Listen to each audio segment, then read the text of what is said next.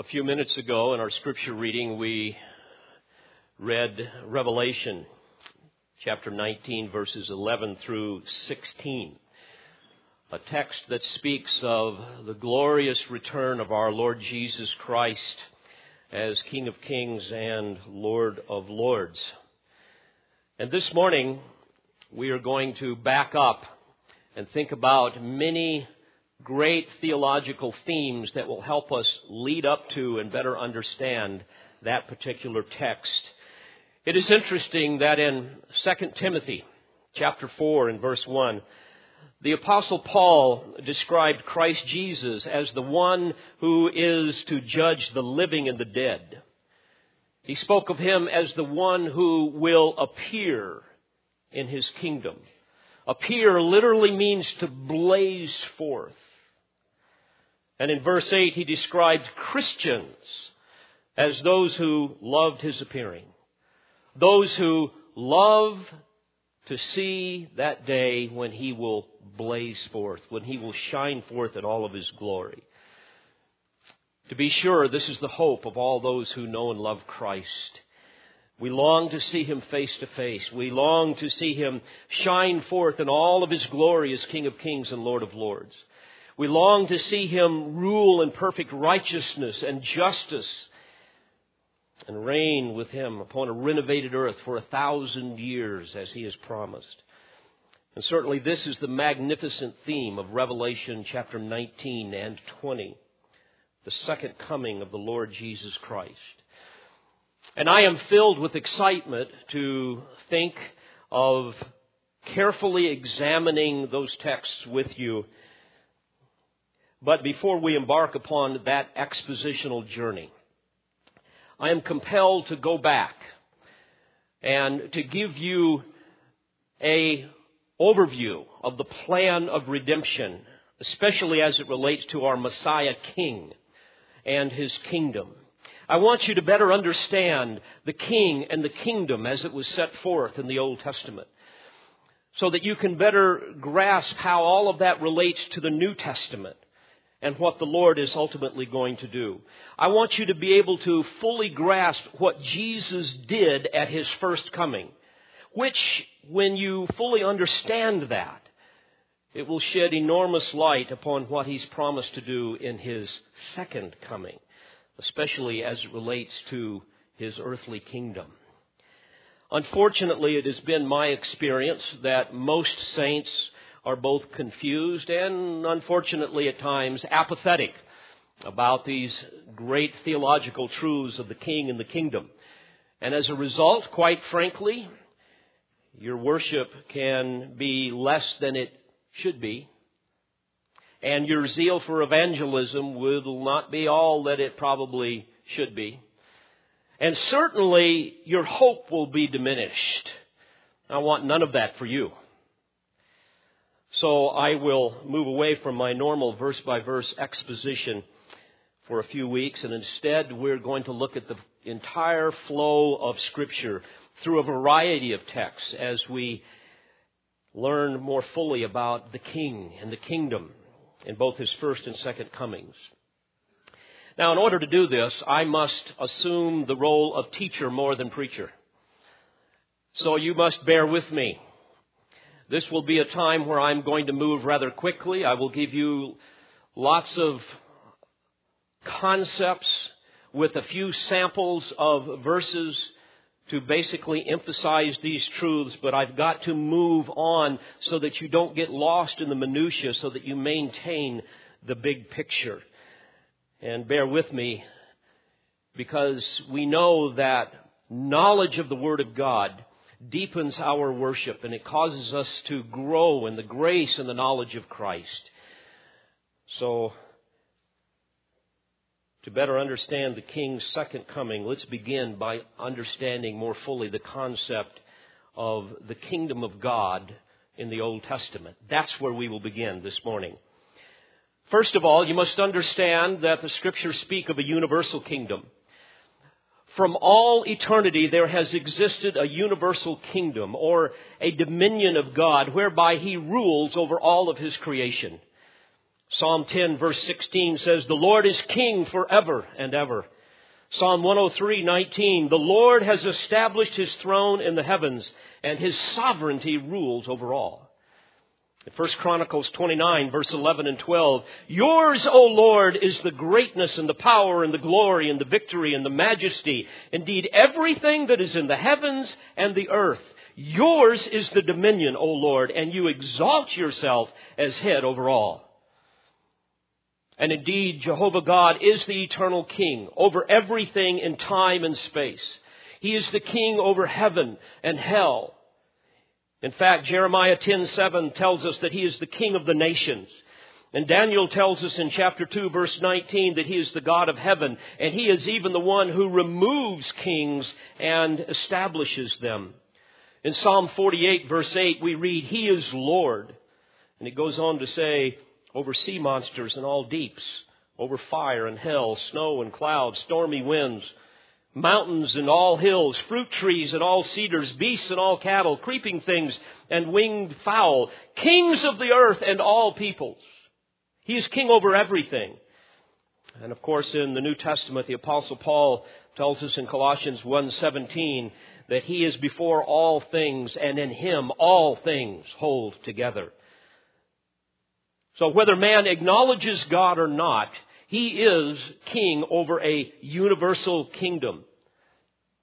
But secondly, as we look at the Old Testament, we see the Word of God speaking of a mediatorial kingdom, where God ruled through chosen human representatives who would speak on His behalf and who would represent the people of God before Him.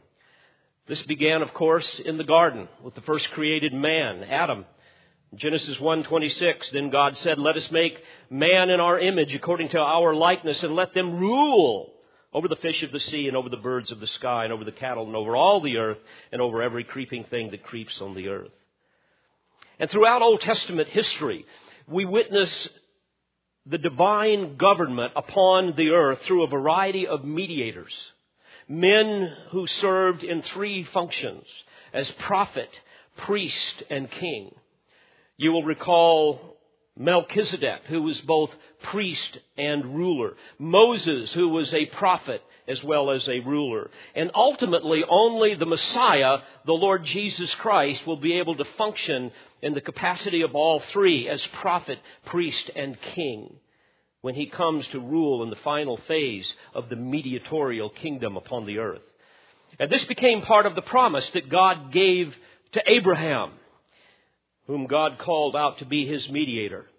You will recall that God gave to Abraham an unconditional, unilateral, irreversible covenant in Genesis chapter 12 and 15, and even in chapter 17. An everlasting covenant that contained four primary elements: a seed, referring to the coming Messiah Christ; a land, a nation, and divine blessing for His posterity. Indeed, in Genesis 17:6, He promised that kings shall come out of thee. And then later we read about Moses, who became the first mediatorial ruler in the theocratic kingdom of history. He was authorized to stand before Israel, according to Exodus 4:16, instead of God. In fact, Moses is represented in Scripture as a type of Christ. Christ, who alone will eventually be the perfect embodiment of God's mediatorial ruler in the Messianic Kingdom. But understand that His historical kingdom was broadened at Mount Sinai to include a people, the people of Israel. In Exodus 19:6 we read, "You shall be to me a kingdom of priests and a holy nation." Beloved, there we see a divine commissioning of Israel to mediate blessing to the whole world, a witness nation, a people that were to be the custodians of divine truth. In Psalm 114, verses 1 and 2, the psalmist reflects back upon that period of responsibility, saying, When Israel went forth from Egypt, the house of Jacob from a people of strange language, Judah became his sanctuary, Israel his dominion. During that time, God inspired Moses to frame a civil government to exist upon the earth that would illustrate the kingdom of God. And the theocracy of Israel became the greatest model of government in the history of the world. Through the Mosaic Code and his mediatorial ruler, Moses, God guided them religiously, morally, socially, politically. And on the basis of their faithfulness to Messiah, to Jehovah God, they were blessed. Their supremacy over all of the nations of the earth was without equal. In fact, if you study the Constitution of the United States, you will find many of those principles. Of that particular time in history, we read about other mediatorial rulers who were set into place. You will remember the leader judges of Israel from Joshua all the way to Samuel. Men chosen directly by God and invested with regal functions and empowered by the Holy Spirit. And then later we read how God established a monarchical form of government whereby He mediated the rule of His kingdom through various kings. Some were godly kings, most of them were not. And because of the chronic rebellion of Israel, because of their sin, we read repeatedly in the Old Testament record how they cycle back and forth from tragedy to triumph, from judgment to repentance, to sin once again, to judgment, to captivity, and on it goes. You see, like all of the people of the world, the covenant people of Israel had a problem, that of sin. And their leaders had a problem as well. They were sinners. So in order for the kingdom of God to truly bring Him glory, God had to do something to remedy sin, to defeat Satan, to defeat death. And of course, all of this was put into motion before time even began, the Word of God tells us.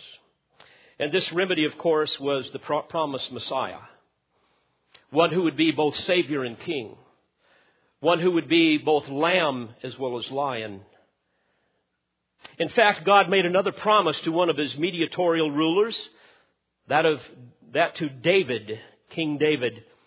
You will recall in 2 Samuel 7, God made a covenant with David. That was a reaffirmation of the regal terms of the original Abrahamic covenant. But also with the addition that the ultimate provision of those covenantal rights that He had given to Abraham would be permanently attached to an historic dynasty, that of King David. And although its ultimate fruition and fulfillment would be interrupted for a season, it would eventually be fulfilled in a future kingdom, in a restored Israel, when once again the covenantal nation would be all that it was intended to be. And that covenant to David also contained 4 elements. First, that His name would be great. Second, that God would provide for Israel a place, a home of their own. Thirdly, that Israel would be given undisturbed rest from all of her enemies. And finally, that a royal dynasty and a kingdom would be given to David forever. And today we see the embryonic beginnings of this in the miraculous reality of the state of Israel. Israel emerging out of the ash heap of the Holocaust to not only survive but flourish as a nation, become one of the great powers of the world today, as tiny as they are, despite overwhelming world opposition. And consistent with the Davidic covenant, repeatedly the Old Testament prophets speak of this future earthly kingdom ruled by a Messiah king. And beloved, when I read these things and as we meditate upon these truths, we see that despite Israel's repeated unfaithfulness, the Lord remains true to His promises. Alva J. McLean, in his great work, The Greatness of the Kingdom, says this, quote, "Through all the bitter prophecies of judgment uttered against Israel, there is never the slightest intimation that God's covenant with Israel can be broken or ultimately fail. Men may fail, but Jehovah never fails in His purposes." Then he quotes Malachi 3:6, "For I am the Lord, I change not. Therefore ye sons of Jacob are not consumed." Furthermore, the covenant of the kingdom is described by the prophet Jeremiah. And he writes about the Davidic kingdom during the time of the millennial reign in Jeremiah 33, beginning in verse 17. "For thus says the Lord, David shall never lack a man to sit on the throne of the house of Israel, and the Levitical priest shall never lack a man before me to offer burnt offerings, to burn grain offerings, and to prepare sacrifices continually."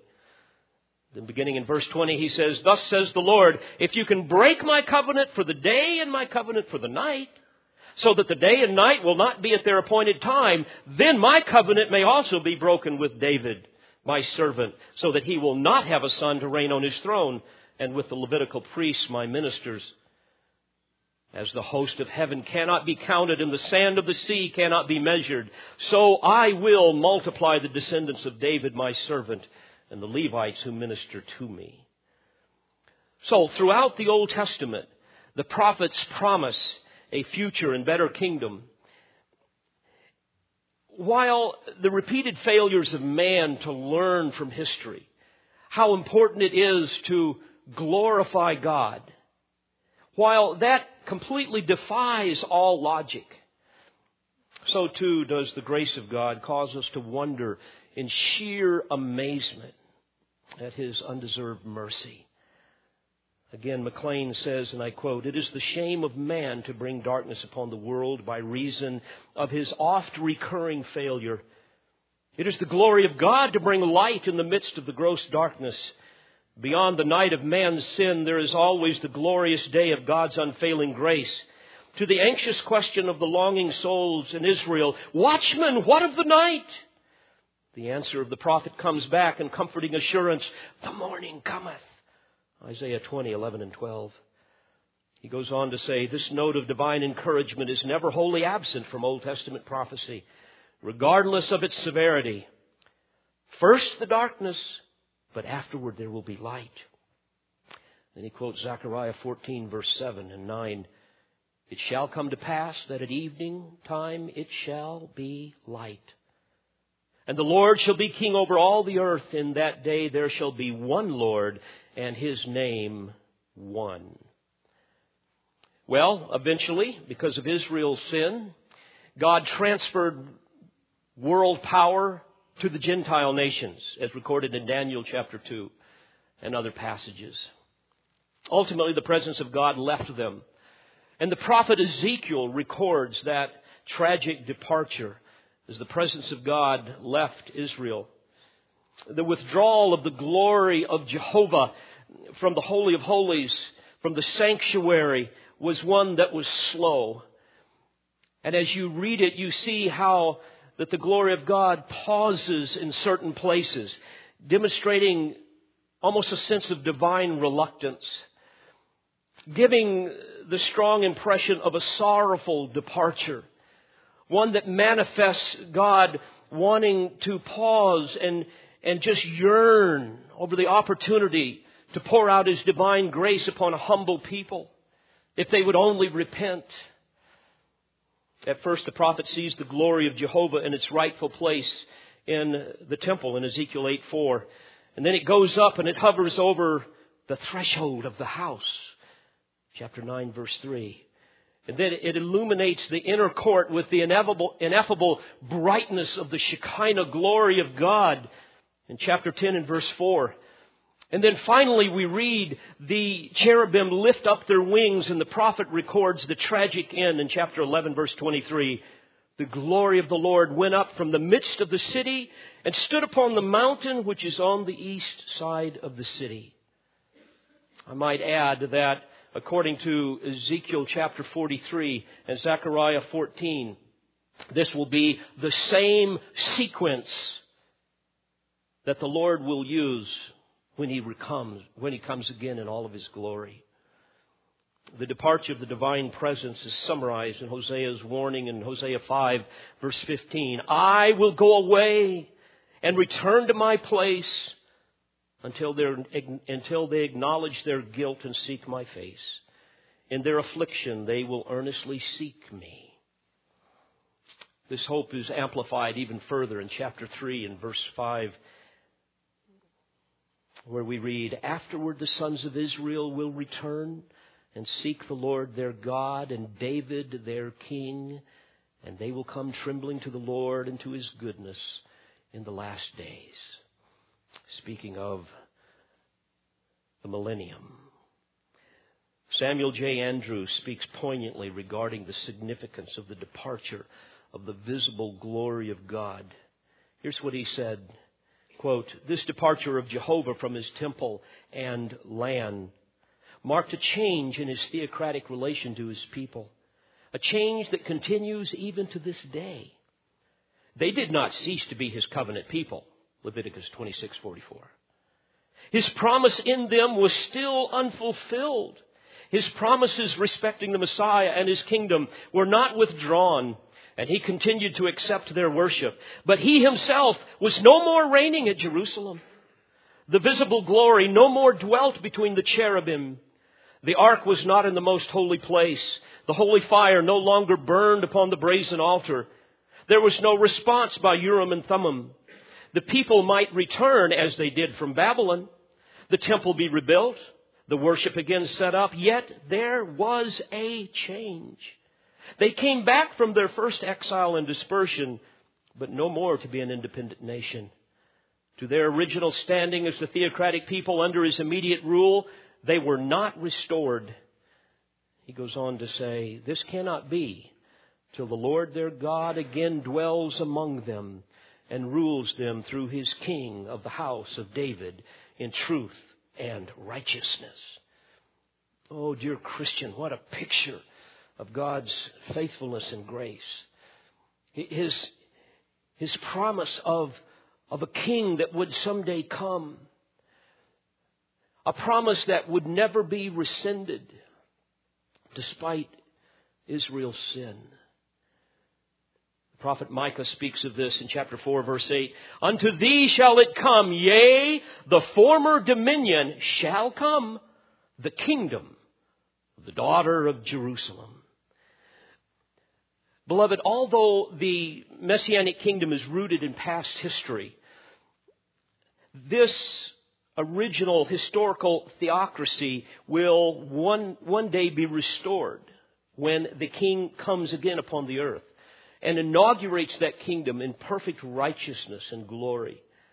A theocratic kingdom upon the earth. The Old Testament prophets speak about these promises over and over. Amos, for example, connects the future kingdom to the Davidic dynasty in Amos 9, verse 11. In that day, the prophet says, will I raise up the tabernacle of David that is fallen, and I will raise up his ruins, and I will build it up as in the days of old. The future ruler of the mediatorial kingdom, we know, will be a member of the human race, Genesis 3:15. He will be of the seed of Abraham, Genesis 17:18. He will be of the tribe of Judah, Genesis 49:10. He will be a rod from the family of Jesse, Isaiah 11, verse 1. He will be a branch out of the royal line of David, Jeremiah 23:5. He will be born at the village in Bethlehem in the land of Palestine, Micah chapter 5 and verse 2. And he will be born of a mother who is a Jewish virgin, Isaiah 7:14. Moreover, the prophets tell us that he will sit on the throne of David, Isaiah 9 and verse 7, executing judgment and righteousness in the land, Jeremiah 33:15. And beloved, the Word of God tells us that He will fulfill His covenant promises, that they can never be abrogated, nor will they ever be transferred. Again, as I read earlier, Jeremiah 33 verse 20, thus saith the Lord, if you can break my covenant of the day and my covenant of the night, that there should not be a day and night in their season, then may also my covenant be broken with David my servant, that he should have no son to reign upon his throne. Obviously, that is not going to happen because we cannot prevent the orbit of the earth around the sun. And later in the New Testament, we see the initial fulfillment of this covenant being set into motion at the first coming of the Lord Jesus Christ, who was the promised seed of David, a topic that we will examine more fully at a later date. So in the Old Testament, we learn about a universal kingdom. We learn about a mediatorial kingdom. But as we've already seen a bit, we learn thirdly about a future earthly kingdom. Over and over again, the Old Testament scriptures speak of God establishing an earthly kingdom ruled by Messiah, the Lord Jesus Christ. Daniel spoke of this in chapter 2, verse 44. There he says, in the days of those kings, the God of heaven will set up a kingdom which will never be destroyed. And that kingdom will not be left for another people. It will crush and put an end to all these kingdoms, but it will itself endure forever. And the prophet Zechariah tells us in chapter 14, verse 9, and the Lord will be king over all the earth. In that day, the Lord will be the only one, and His name the only one.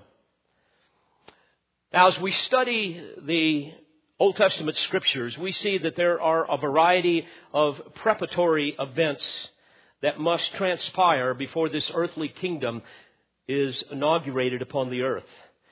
Before the establishment of the kingdom, the prophet spoke of the day of Jehovah, or the day of the Lord.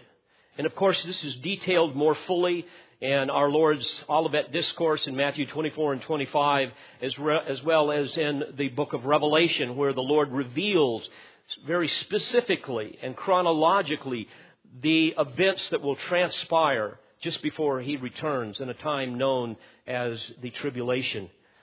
But the prophet Malachi speaks of this in chapter 4, verse 5, describing it as the coming of the great and terrible day of the Lord.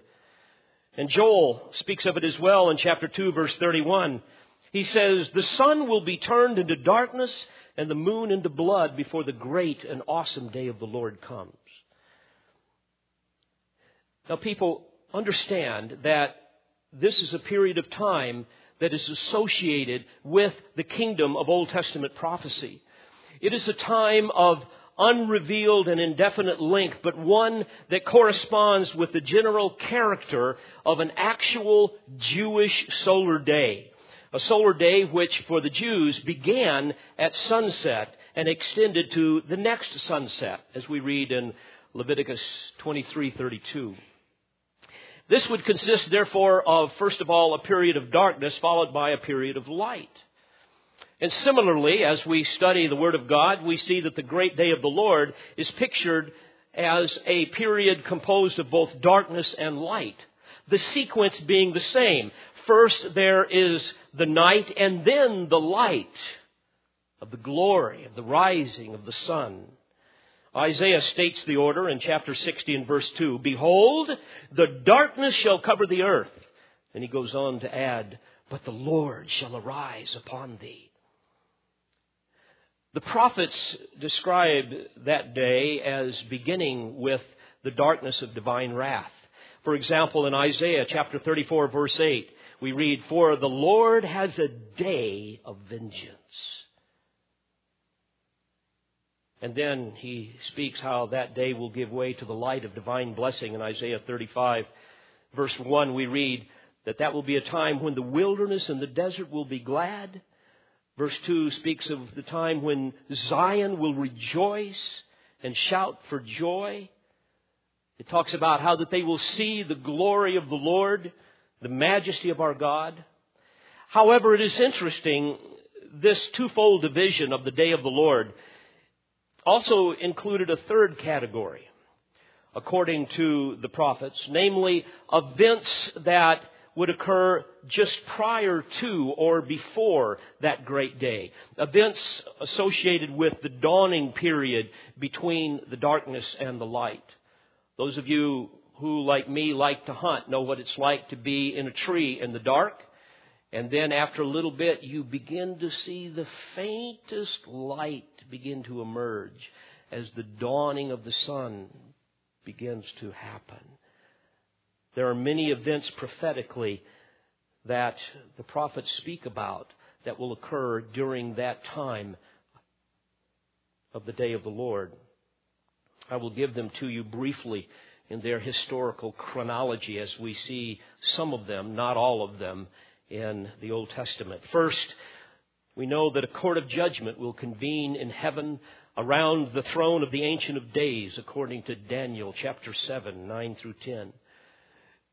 The prophets speak of Elijah the prophet who will come and be sent primarily to Israel, Malachi 4:5, to call the remnant of Israel to repentance, in Isaiah chapter 4 and verse 4, and expose the frailty of men and call them to worship the God of glory in His kingdom, Isaiah 40 verses 6 through 9.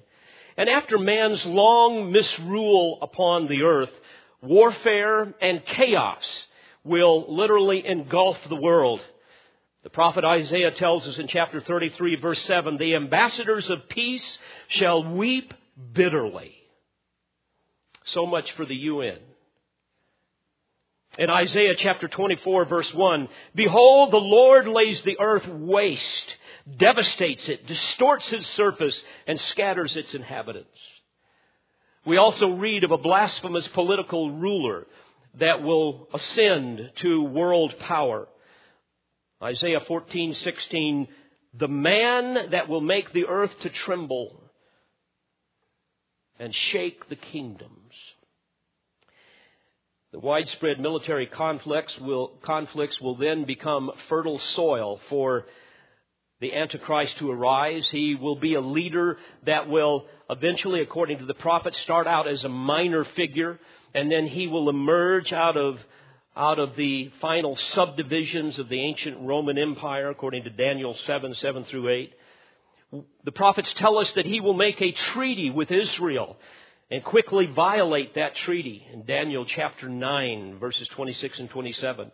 And that he will then exalt himself above every god, Daniel 11:36. Daniel also tells us that he will have great military success against the powers of the north and the south in Daniel 11:40 through 43, and that he will persecute the saints for 3.5 years, Daniel 7:25. Before the Lord returns, the prophets also tell us that there will be great geological and cosmic disturbances. Haven't we seen a little sample of that even in the last week in Haiti? Prophet Isaiah tells us in chapter 24, verse 20, the earth shall reel to and fro like a drunkard. This is also further described in Joel's prophecy in Joel chapter 2, and of course in Revelation chapter 6, verses 12 through 17. And just prior to the final outpouring of divine wrath, the prophets tell us that much of the earth will be enveloped with darkness. I should say all of the earth will be enveloped with darkness. Zephaniah chapter 1, beginning at verse 14. Near is the great day of the Lord, near and coming very quickly. Listen, the day of the Lord. In it the warrior cries out bitterly. A day of wrath is that day, a day of trouble and distress, a day of destruction and desolation, a day of darkness and gloom, a day of clouds and thick darkness.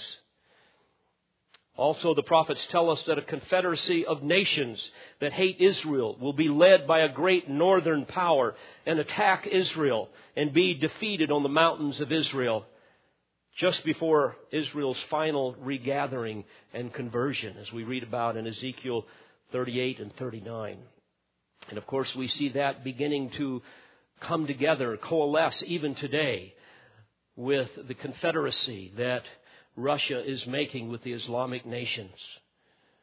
Ezekiel 38:21 says, I will call for a sword against him on all my mountains, declares the Lord. In other words, God will defeat these vast armies. The prophets also tell us that the wrath of God will come upon the nation of Israel during that time. Because of her rebellion combined with God's elective purposes for His beloved people, her future will include unparalleled suffering.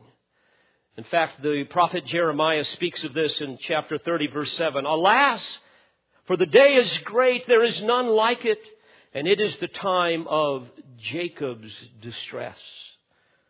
But he will be saved from it. And in verse 11, God says, will destroy completely all the nations where I have scattered you. Only I will not destroy you completely, but I will chasten you justly, and will by no means leave you unpunished. The prophets speak as well of a time when God will judge the Gentile nations. Isaiah 26:21, for behold, the Lord is about to come out from His place to punish the inhabitants of the earth for their iniquity. The psalmist tells us in Psalm 2 that God will literally laugh at the nations. But He will also take action according to Zephaniah 3:8. Therefore, wait ye upon me, saith the Lord, until the day that I rise up to the prey. For my determination is to gather the nations, that I may assemble the kingdoms, to pour upon them mine indignation, even all my fierce anger, for all of the earth shall be devoured with the fire of my jealousy. And then, at the dawning of the day of the Lord, the Messiah King, the Lord Jesus Christ, will return in all of His glory. Zechariah 14:7 says, for it will be a unique day which is known to the Lord, neither day nor night, but it will come about that at evening time there will be light. Oh, beloved, can you imagine the majesty of the King's arrival? Isaiah speaks of this in chapter 25, verse 9. And it will be said in that day, behold, this is our God for whom we have waited, that He might save us. This is the Lord for whom we have waited. The prophets tell us as well in the Old Testament that at that time the Antichrist, that blasphemous servant of Satan, will meet his eternal end. Daniel 11:45 says he will come to his end and no one will help him.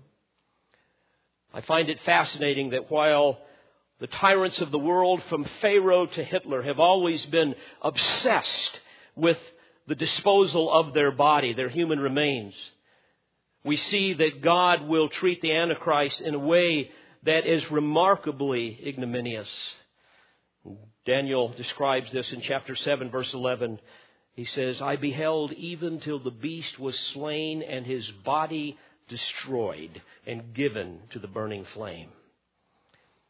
Then the prophets speak of the return of the Lord to establish His kingdom, this new light, this new day of messianic glory when our Lord and Savior will blaze forth. In Isaiah chapter 60, verse 1, arise, shine, for your light has come, and the glory of the Lord has risen upon you. For behold, darkness will cover the earth, and deep darkness the peoples. But the Lord will rise upon you, and His glory will appear upon you. Nations will come to your light, and kings to the brightness of your rising.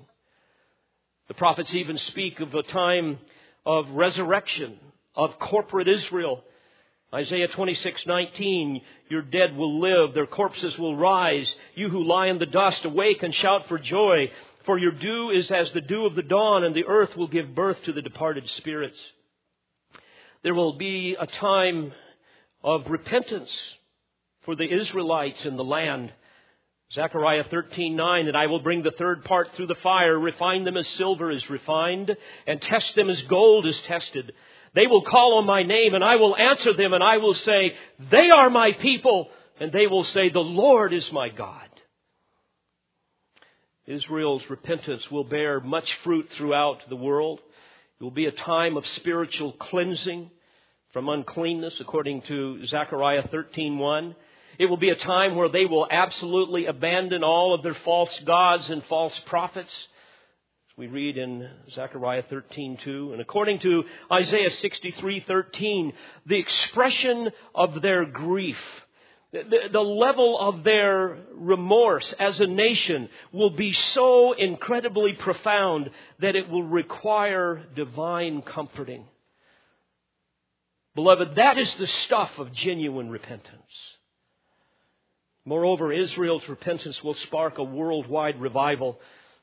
The psalmist tells us in Psalm 67:7, God shall bless us and all the ends of the earth shall fear Him. It will also be a magnificent time of regathering of dispersed Israelites. Jeremiah 29:14, I will be found by you, declares the Lord, and I will restore your fortunes and will gather you from all of the nations and from all of the places where I have driven you, declares the Lord, and I will bring you back to the place from where I sent you into exile. Jeremiah 32 verse 37 as well. Behold, I will gather them out of all countries, whither I have driven them in mine anger. He goes on to say, and I will bring them again to this place. In verse 42, for thus saith the Lord, like as I have brought all this great evil upon this people, so will I bring upon them all the good that I have promised them. And the prophets tell us that when the Lord of glory ascends His throne, He will immediately act judicially as the reigning king. He will judge the living Israelites, Ezekiel 20 and verse 38. There we read, and I will purge from you the rebels and those who transgress against me. The prophets tell us that He will also judge the living Gentile nations. We read of this in Joel's prophecy, chapter 3, verse 1. For behold, in those days and in that time, when I shall bring back the captivity of Judah and Jerusalem, I will gather all the nations and will bring them down into the valley of Jehoshaphat. Jehoshaphat means Yahweh judges. He goes on to say, and I will execute judgment upon them there for my people and for my heritage Israel, whom they have scattered among the nations, and they have parted my land and have cast lots for my people, and have given a boy for a harlot and sold a girl for wine that they may drink. Indeed, dear friends, when Christ comes to this earth as the Messiah King, He will establish finally a mediatorial government. Isaiah 32:1, behold, a king shall reign. Goes on to say, and princes shall rule. The psalmist tells us in Psalm 72:11, all nations shall serve Him. His name shall endure forever. We know according to the prophet Zechariah in chapter 14 verse 9 that His kingdom will be universal in extent. It won't just be in one tiny area. There the prophet tells us, in that day the Lord shall be king over all the earth. In fact, in Daniel 2:34 it says, it will fill the whole earth. And according to chapter 7, verse 14, it will include all people, all nations, and all languages. What a remarkable day that will be. And the psalmist gives even greater detail describing the universal scope and reign of the king. He tells us in Psalm 72, beginning in verse 8, He shall have dominion also from sea to sea, and from the river unto the ends of the earth. They that dwell in the wilderness shall bow before Him, and His enemies shall lick the dust. He goes on to say, yea, all kings shall fall down before Him, all nations shall serve Him. Now please understand, in one sense, the mediatorial kingdom upon the earth, when the Lord comes to reign for 1,000 years, will ultimately be merged into the universal kingdom and thus perpetuated forever. We read more of this in other passages. For example, in 1 Corinthians 15, verses 24 through 28. So it is called an everlasting kingdom in Psalm 72. In verses 15 and 17. In Daniel 7:14. And Isaiah said it so clearly. In Isaiah chapter 9, verse 7. Speaking of this day and of this kingdom. He says, of the increase of His government and peace, there shall be no end. Upon the throne of David, and upon His kingdom, to order it and to establish it with judgment and with justice, from henceforth even forever. And I love this last phrase. The zeal of the Lord of hosts will perform it. Well, the Old Testament also describes amazing blessings that will occur during the time of the kingdom upon the earth, and we will examine that the next time we are together. But, beloved, here we pause on our journey through the Scriptures as they relate to the coming King and to His kingdom. And I can only pray that you will somehow grasp the big picture of the plan of redemption. That you will be able, therefore, to fall on your face with humility and say, "Oh, God, thank you that you are a sovereign, merciful, gracious, faithful God. And that there is absolutely nothing in the world or under the world that can thwart your purposes." And then to thank Him for saving you. And perhaps to even echo the doxology of the Apostle Paul, who said, "Oh, the depth of the riches, both of the wisdom and the knowledge of God. How unsearchable are His judgments and unfathomable His ways." Let's pray together. Father, thank you for these eternal truths. Cause them to overwhelm us with a sense of your power and your love and your faithfulness, that we might walk obediently with you and spread the glorious gospel of the Lord Jesus Christ throughout the world. And Lord, for those who perhaps are in the sound of my voice and really know nothing of the Savior that we honor and love, oh God, will you be merciful to them. Overwhelm them with a sense of their own sinfulness, that they might run to the foot of the cross and cry out for the mercy that can be theirs through the shed blood of Jesus Christ. For it's in His name that I pray. Amen. We pray you've been edified by this presentation. You've been listening to Pastor, Bible teacher, and author David Harrell. For more information or to order additional tapes or CDs of Pastor Harrell's messages, please visit olivetreeresources.org.